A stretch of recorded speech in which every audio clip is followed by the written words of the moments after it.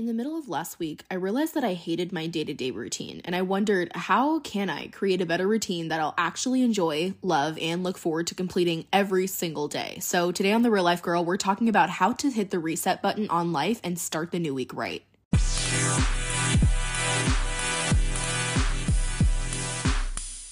Welcome back to The Real Life Girl, or welcome if you're new. I'm Bianca, your podcast host, and I'm so excited that we get to have another week to chat. And before we get into this episode, I wanted to talk about a really important lesson I learned last week that I wanted to share with y'all. So last week on Instagram, I made an Instagram reel talking about God working in my life and feeling like I've genuinely seen that become so prosperous and come to fruition in the last year, and how that made me really happy. And literally within seconds of me posting this reel, I had already received a comment on it. And this was not like my normal comments, and to be really candid, I don't receive hate as much. And I am aware that when I start growing more and more, that will become more prevalent, but at the moment, that's just not what my content is.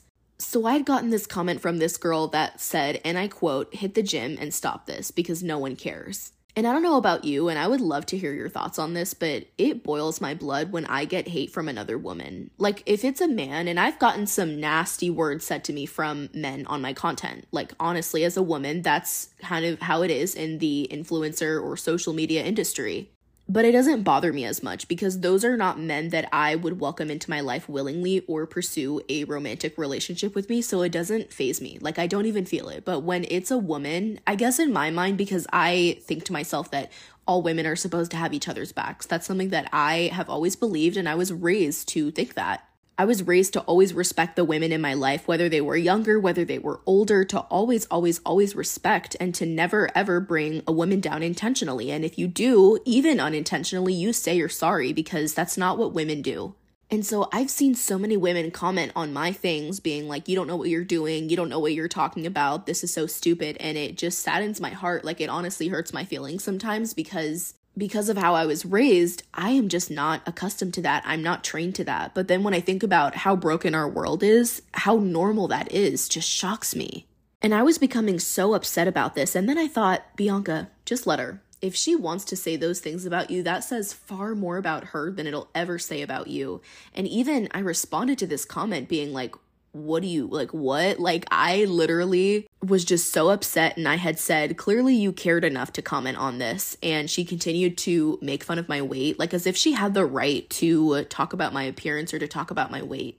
And I ended up blocking her because she was absolutely being so rude, and I just will not be harassed on my own page. And just because I'm a Christian does not mean that I have to be soft either. You definitely have a right to defend yourself, and you have a right to clap back. And that was a big highlight in my week, is realizing that most of your life is spent trying to control what other people say or what they do instead of just letting them.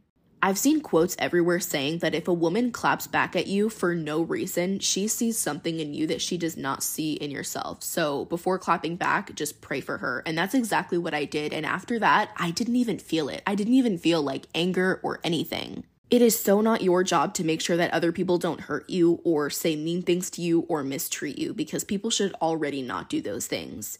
If someone just hates on you, let them do that. If you have a feeling that someone does not value you, let them not value you. Something I realized as I have been growing my pages and posting on social media for the last 5 years is that no matter what you post, there will always be opinions. I have posted aesthetically pleasing content that I really thought was so perfect and so meticulous. And it took me years to understand that people will hate no matter what. And there's a reason why people say dance like no one's watching, meaning that whether you are or not the light that you are, there will always be opinions, but you should never be in fear of those opinions about you. Because you have the power to decide whether those opinions will hold weight on your shoulders or if it'll roll right off. So that was a little tidbit that I learned last week that I wanted to share, because as you go into your work life, your personal life, dealing with family and friends, there will always be the talk. Always, always, always. But it's up to you to decide if those opinions, whether they're positive or negative, hold a weight on you. And I just think that is so, so, so, so powerful. So today we're talking about how to hit the reset button on life and start the new week right. I have followed this exact process typically when a dramatic event takes place in my life, like if there is the death of a loved one or something just did not work out, etc. This has helped me to implement a newer, healthier, and more enjoyable way to do life. So let's get into the first step. The first step to hitting the reset button is to analyze why you wish to do so. And this can be a plethora of reasons, and it's different for everyone. And realistically, it does not have to be because of an event that has transpired that calls for change. It can be that maybe you just decided that you wanted something new, or you're working toward a personal life goal. Whatever that reason may be, decide what it is that makes you want to hit this reset button, and this will help you move smoothly into the next steps of this process. This makes me think of several times in my life where I changed myself to get a girl to want to be friends with me or to get a guy to like me, and I genuinely did not enjoy those changes. I couldn't really thrive in them because they were not changes I wanted to make. They were changes that I felt obligated to make even though it wasn't my fault. When you decide the deciding factor of why you want to hit reset, why you want to continue to make your life better, even if it's not a dramatic reason, that helps you to understand your motive and your why. That way, when you find yourself not feeling motivated, not feeling disciplined, you can remind yourself why you wanted to start this process in the first place and move from there. The second step to hitting your reset button is figuring out what you would like to change and what you would like to keep the same. Maybe you are not satisfied with the friendships that you have in your life and you'd like to build more foundational or stronger ones. Or maybe you're not satisfied with your job. Or maybe you're with someone that does not make you a better person. And I think for me, this was the most crucial step in hitting my reset button, and I'll tell you why. Because when you hit reset, you are changing the majority of how your life typically moves and operates through different seasons, whether good or bad. Meaning, if you are not quite literally going out with the old and coming in with the new, this reset that we're trying to achieve will only feel like a little micro baby step instead of what we're actually working toward. And so I know that making really big changes like switching jobs or getting out of a toxic situation or leaving a stagnant friendship is scary. But in this life, you deserve to have friendships and relationships, things and people around you that are going to restore you, encourage you, bring you joy, and ultimately contribute to who you are as a person. I believe that if your friendships are not encouraging you to become better or to find out like more things about yourself, new things about yourself, those are friendships that you want to ditch. Because think about it, I would not want to be around someone that would not want to change for the better. Even if you feel like you're the best version of yourself, there are always things to be pruned. There are always things you can become better at. And if the friends around me are not encouraging me when I need them to, it can very much quickly turn into a stagnant friendship. So for me, sitting down and listing the things that I wanted to change, whether that was friendships, relationships, my hobbies, that was helping me to move into a reset a lot more smoothly than just kind of going out and like winging it and seeing what I can change. And with that in mind, we can decide what we would like to keep the same. So I loved my workout routine. I was like working out with a really good app and I had a combination of like indoor and outdoor workouts, but I hated going to bed late every night. And in turn, that would affect my endurance during my workouts, how long I could work out, my energy levels, and that was something that I wanted to change. So easily, these were two things, one that I could keep the same and one thing that I could do very differently.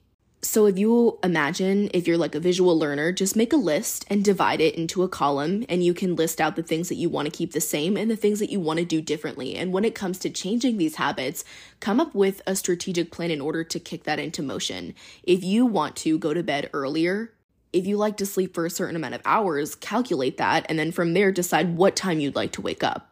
If one of these habits is drinking more water, then setting alarms or getting one of those water bottles that have the markers will help you. The point is, when you are deciding what you would like to change, coming up with a strategic plan will help you stick to that.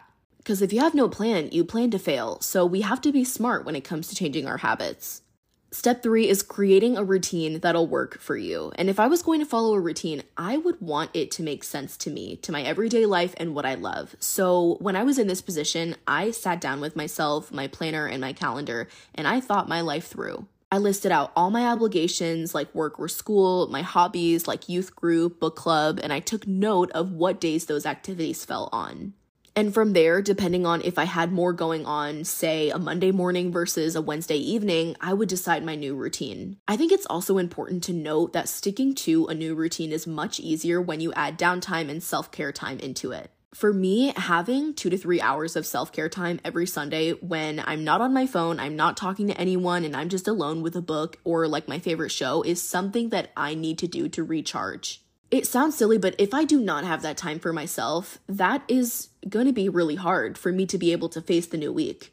Realistically, keeping myself recharged taking some time to recharge and recuperate. That is what is going to help me start the week off fresh. I also had a big issue with sticking to my self-care time. It would be so easy for me to push it off or just say, okay, I'll do it next time, or I'll do it in an hour. Set a time to do your self-care at least once a week for about 2 to 3 hours and stick to that time. Unless life literally throws a brick at you, do not let anything or anyone throw that time off, because that time is for you to recharge and to recuperate. You literally cannot pour from an empty cup. You cannot expect yourself to perform best for your children, for your spouse, for your friends, for your family, if you yourself are not recharged. Putting yourself first in this aspect is not selfish. It's not something to do that is necessarily bad. It's something that makes absolute sense. Like, I've actually heard so many mothers say that if they were on a plane crash, they would put their kids' oxygen mask on first. We all know that's not the right answer, you guys. You know you need to put your own oxygen mask on first. And so I carry that same mindset into self-care time. If you set a time, stick to it and actually do it. It definitely repays you more than you know. Step number 4 is to analyze your habits. And like I mentioned before, my workout routine at this time was great, but my sleep routine needed a lot of help. So this gave me a wake-up call to a habit that I needed to fit for my own mental health. Another way I improved my habits was to walk through my day in my mind. So what did my morning look like? What did my afternoon or my lunchtime look like? And this helped me to realize the habits that I needed to change for myself. This sounds really silly, but as I was walking through my morning, I thought to myself, like, man, I've been putting so much caffeine in my coffee. I was putting a good 3 or 4 scoops of coffee ground in. And I'm 17. At my age, you do not need that much coffee. So I cut back a little bit. Or number 2, I was not eating enough vegetables. And for me, it's really important that I have beautiful and glowing and clear skin. So I added things like carrot salad, spinach smoothies, or more celery into my lunches. Or number 3, I had great workouts, but I did not have the best form. And we all know that if you don't have the best form, you might as well not do anything, because not having form is doing nothing for you. So that was something that I could be more mindful of during my workouts. So when I would walk through my day, say 2 to 3 hours at a time, I could analyze my habits. I can pick out, okay, I love this habit, but what's a way that I can make it better? And making these changes into my habits gave me an improved feeling of quality in my life, a better lifestyle that contributed to my health and wellness, and a better understanding of the life that God desired for me. Step number 5 is finding your passion. Now, I'm going to let you guys in on a little secret. I am now accepting coaching clients, and over the years, I've become very passionate about coaching women in an array of ways, including getting through your parents' divorce, freedom from pornography, navigating your singleness, getting through heartbreak, and finding your passion. And if you'd like to work with me one-on-one, not limited to these topics, I would love to be your coach. So after you finish this episode, check out the show notes for a link to book a coaching session with me so I can best serve you. When it comes to finding your passion, what gets you excited? Honestly, what do you find yourself talking about all the time? Or what do you constantly give your friends advice on? What do they ask you about? Whatever that thing is, that is your passion. And if you're still having a hard time deciding what that is, no worries, because I'm here to help you through it. Visit the link in the description to book a coaching session with me, because I would love to be your coach and work with you one-on-one.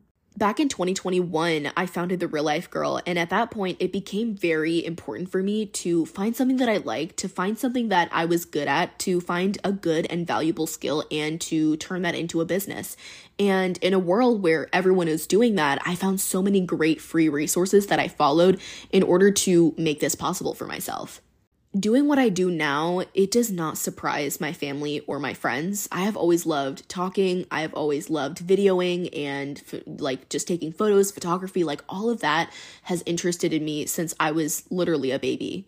So here I was highly skilled in communication as a general subject. And I thought, okay, why don't I start sharing my life? Why don't I start going on social media and just talking about what it is that God has done in my life and how I got to this point? And the only ways that I figured that out was asking the people around me, what do you think I'm good at? What do you think I would really thrive in? And then again, analyzing my day-to-day, what did I find myself constantly doing after school or in between extracurriculars? And most of that would be on Instagram or making TikToks or watching Reels. It came to a point where I was asking myself, why am I not doing this sooner?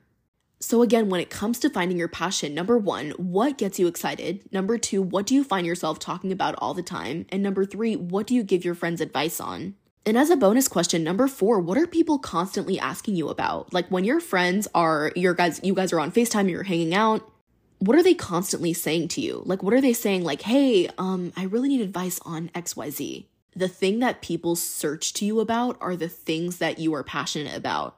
That is your passion. And if you think that you cannot turn that into a business, you are severely mistaken, because there are so many people that would love to hear your perspective and your side and your view of things.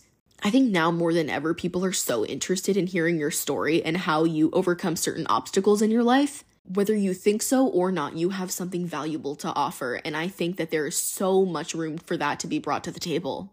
So in this episode, we talked about, so many things. And more importantly, we talked about how to hit the reset button on life to start the week off right. And that's this episode. Again, I am your host, Bianca, and I'm so glad I got to join you in on another day. And with that being said, I hope you enjoyed, and I'll see you in the next episode.